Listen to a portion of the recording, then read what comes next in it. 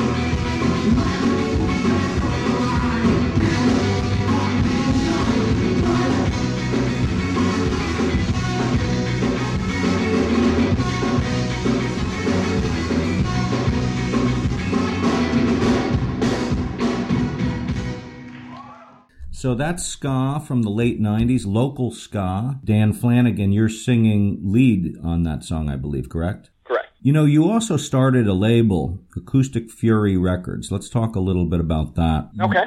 Acoustic Fury Records, where does that name come from? Man, the whole label started in 2006. I literally was homesick for like 3 days straight from work, and I got bored, so I decided I'm going to start a label. It was literally, that's it. And I knew I wanted to be kind of an acoustic-based label because I was starting to really get into like kind of underground acoustic punk music and things like that at the time. And I was like, all right, well, you know what? I mean, I'll just call it acoustic something. The Fury thing, I was actually in the midst of reading a Nick Fury comic book. Nick Fury from Marvel Comics. From Marvel Comics. Yeah. So I was like, Acoustic Fury. Yeah, that'll work. So at the time, I was homesick for those few days. Started a MySpace page for it. MySpace. I remember that. Yep. And it all started from there.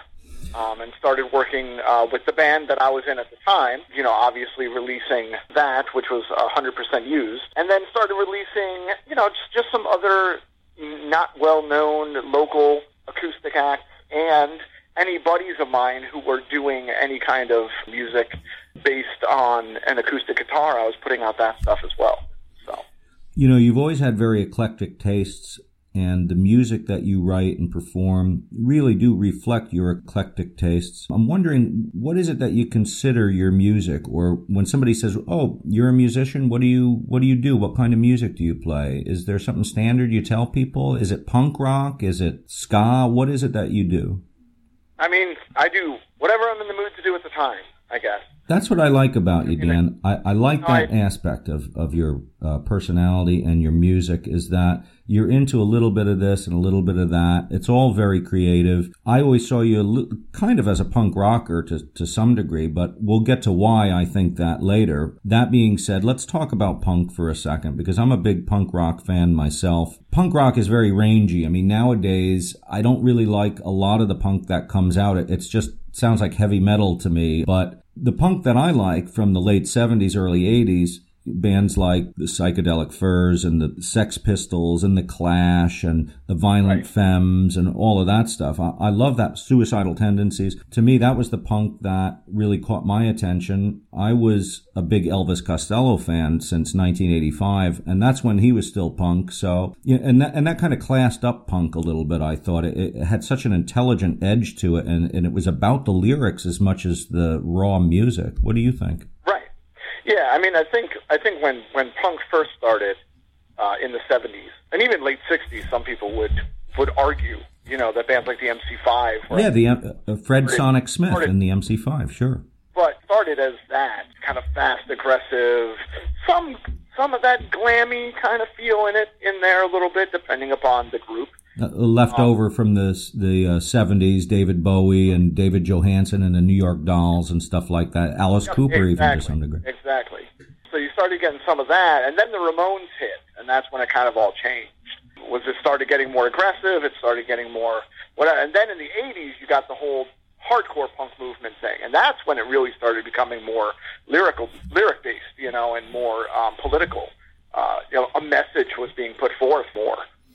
When the Sex Pistols hit, I guess that's really when it started becoming a little more political. But then New York hardcore from there kind of, and DC and all those places, you know, really took it to a whole different place, you know, of aggression as well as lyrically. It sure did. You know, you mentioned the Ramones. They really were a game changer in the punk world. They really set the standard for what punk was at that time, late 70s, early 80s. The Ramones were, I don't know where they're from, if they're from San Francisco or where they're from, but Joey Ramone lived around here. Some of the other Ramones lived around here in Woodstock, and people would see them in this area quite a bit, and they became somewhat of a staple of the Hudson Valley to some degree. Yeah, I mean, the Ramones were a New York band. That's where they got, you know, their start. So. Oh, they're from New York. I didn't realize that. Yeah. CBGBs. Yeah. CBGBs, right. I mean, CBGBs was that big punk club that every classic punk band kind of came up through, and then they were kind of filtered out into what was later called new wave bands like Blondie and the Talking Heads and, you know, stuff like that. Television, one of my favorite albums, probably of all time, is Marquee Moon by Television. It's just a brilliant album. Yeah. And to me, that album is so intelligent, but it's musically intelligent. I mean, I can't even really understand what the words are on the whole album, but musically, it's like punk rock classical music in a way. Right. Are you a fan of Television? I enjoy Television. I mean, that era of bands were great. Just Television and Wire and all those bands were pretty cool. So a little more experimental in their approach.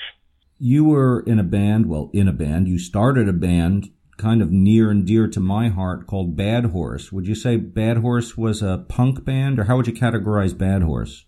When we were doing the whole Bad Horse thing, we called it cowpunk, mainly because we had no other thing to call it. It had its moments of country feel, but it was extremely aggressive. We had two things. It was like we called it cowpunk just because it was kind of a layman term, very easy to understand. Right, cowpunk. We had been called aggressive Americana. Aggressive Americana. That's hysterical.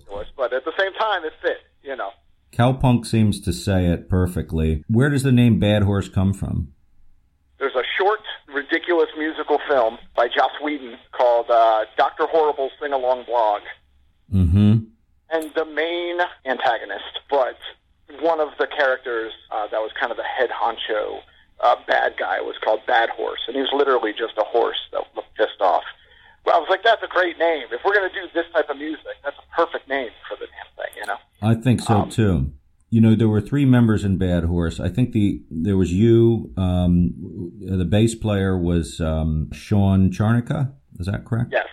Yep. He was an original member as well. And then you had Andrew Struwinski on guitar, correct? Correct.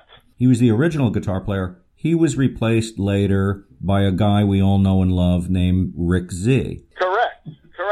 That's one of the reasons I love Bad Horse. But I'll tell you something else. I was not Rick Z in your band, was I? I guess I should explain to the audience what we're talking about. I decided to take on an alter ego I called Vinyl. And the idea behind Vinyl was... almost forgot about it. Almost forgot about... How can you forget about Vinyl? Such a charismatic fellow. Oh, such a... Yeah. Oh, my God. That's amazing. Vinyl, yeah. Well, Vinyl was the opposite of me. Vinyl didn't even like music. Vinyl's backstory was that he was a scientist, and he was kind of a social misfit, and he wanted to do some research in his lab into the field of sonics and sound waves and things like that. So he taught himself how to play music mathematically, and he joined a punk rock band to do some research into sound waves. He didn't particularly like music or people or anything like that, and he wore these glasses.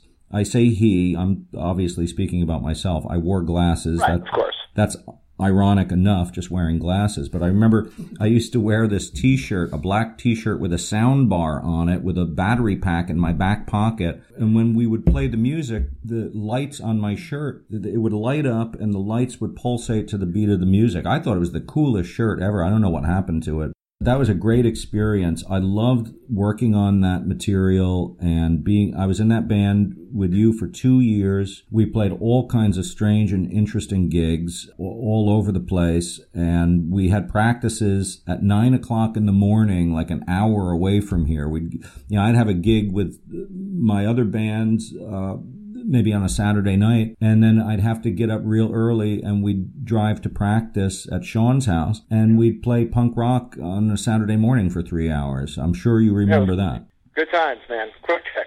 Good times. Quick memory. I'll get your take on this. I remember Sean had just broken his wrist or something like that, and he was able to do the gig. We were playing in Coxsackie, New York. It was a really interesting gig because after a certain time in the night, all these Mexicans came in, and they were all over the place, drinking their beer, dancing to the music, and spilling their beer all over the floor. And this one Mexican guy slipped on the beer, and he fell backwards and hit his head on the corner of the stage or something, and he was just like out like a light, and they just kind of picked up his body and dragged it away. And yeah, I mean, we literally stopped mid-song because the thud was so loud. I mean, the thud was louder than us, which is really impressive. And I remember also when he fell over, he knocked over the speaker next to me and it started to topple over on me. And Sean went to brace it, like you would a child in the car seat next to you when you put on the brakes. It was like one of those moves. And I believe he re-broke his wrist doing that. Yeah. Yeah, because he had it broken. Well, that was actually the same. We played 2 gigs that weekend. That was a weekend that was a total mess because we played that gig at Cask and Rasher. That's right. In Coxsackie. Yep. We played there that night. And then the next day was when we had to wake up butt crack early in the morning and go play hard scrabble with the Tubes. The opening for the Tubes. That's right. Yep. Yeah, that was really cool. And that weekend was the weekend that on that Tubes gig, the next morning I woke up, I had to wake up extra early and go to Emergency One or one of those places to get my ears flushed because I had clogging in my ears. I forgot all about that, but I remember that now. It's funny what you forget. Yep. Well, it was a great experience playing in the band, I thought, because I got to work on stuff I never normally would have worked on. And what are some of the groups that we covered? I know we covered Concrete Blonde and Sonic Youth or something. Well, we covered Concrete Blonde. We covered, Social Distortion. Social Distortion, that's what I was thinking of. We covered everything from Bob Marley to Elvis Costello. Yeah, we did some Elvis. Yep, we covered Elvis. We covered Flogging Molly. Flogging Molly, that's right. Yep, and we covered a ton of stuff. I think we did all over the map with the covers. We did Creedence Clearwater Revival and Bob Dylan, but we did our really fast kind of punk versions of them. Right, and also the Johnny Cash tune. Oh, that's right. We did Folsom Prison Blues. Yep. Well, hence cowpunk. Right. I mean, the people that got us, I think, really got us, and they really enjoyed it. I know some people that come to the gigs that really liked it. Other people, when you play in some redneck dive somewhere at midnight and people are used to listening to Freebird on the jukebox, you get all kinds of strange reactions. I remember one guy, and you were really good, by the way, because, sometimes we just got no reaction. We just got silence, and you just kept going. You were very professional. You weren't thrown by it. You just kept going and trying to get people into it. And I remember this one time you said, we got no reaction after a song, and you said, well, what do you guys want to hear? What do you want to hear? And one old guy at the end of the bar stands up and he says, how about silence? And I just thought, this is not going to go well. I think that was in Fishkill, New York, where we were playing. And there's other moments and gigs that I can remember that I can't even talk about right now during the podcast. So we'll just leave that. Very interesting, by the way, Dan. I know that you're a comic book fan and you a horror movie aficionado. How has that informed the music that you write? It always does, man. I mean, I write random stuff about random things. I mean, a lot of songs that I write, as you well know, most of the stuff that I wrote in Bad Horse was either, personal, life, love songs and little things out of experiences in life. And it all depends on the band that I'm in. Some of the songs are completely influenced by that. Like we have one song called Geek in Me that's all about like comic books and like how my relationship dynamic because of my love for comic books, but also trying to not completely turn off my fiance because I'm a total nerd. And then there's another song that I wrote about Ed Gein. The serial killer Ed Gein. Yeah, correct. I wrote it about if Ed Gein had started a Tinder account if he was still alive. And it's called Ed Gein Swipe Left. It's a great title. So stuff like that. You know what I mean? We have very little time left in this episode. I hope that you'd be willing to join us next week. Absolutely, of course. We can continue this discussion. Well, we have a few minutes left. What I'd like to do is listen to a little Bad Horse. Before we do that, though, what was the song that I wrote that we would do? There's a couple. There was? The one that we did consistently was Nice White Couch. Oh, Nice White Couch. That's right. Great. You did a great job with that, by the way. Way better than my version. I love that song. Now, there is actually, if you look on YouTube, there's actually a live version of us doing that song. I didn't know that. Out there. Yes, that's out there. But don't forget the other song that you wrote that we played 3 times out, and we're like, nope, we're done with this, called Martial Law. Martial Law, that's right. I forgot all about that. About that one. So let's listen to a little Bad Horse. You've got me in a Bad Horse mood. I'd like to hear something. What are we going to hear? There's a filmmaker in Minneapolis who does, speaking of the horror movies and stuff like that, who does these B-grade horror flicks. They're very throwback kind of films, and he's great. It's a lot of fun. We did 2 covers from 2 of those movies. And then we also, you and I, Rick, and or Vinyl, depending upon how we want to put that. I think the truth can come out now. Okay. Wrote and recorded a song for one of his movies that ended up as the end credit for a movie called Late Night Double Feature. I remember that. That's right. So you and I ended up, Sean was not able to make it to that recording session. So you and I ended up doing all the recording and everything, and we couldn't get a good drum sound for some reason. So you started tapping on the bottom of a snare drum, and it sounded amazing. Right, with my fingers. Yeah, with your fingers. And it sounded like somebody sitting at a kit. It sounded great. And then I ended up doing like really bad Casio keyboard bass for the song, which also turned out quite good. So we could play that one. That's a good tune, Okay, why don't we do that? Late Night Double Feature? Late Night Double Feature is the name of the song. And just again, for our listeners, so you know, this is part of a movie. Christopher Mim made this movie, a director who did a lot of B films, as Dan just said. And this is underneath the credits that roll at the end of Late Night Double Feature. And it seems totally out of place. I watched the movie and the credits roll, and it's totally out of place. It just comes out of nowhere. But I love the song. I just love it. And I love how you wrote it, Dan, because you included every character from his films that he ever had, I think. Yeah, up to that point, yeah. Let's take a listen to it.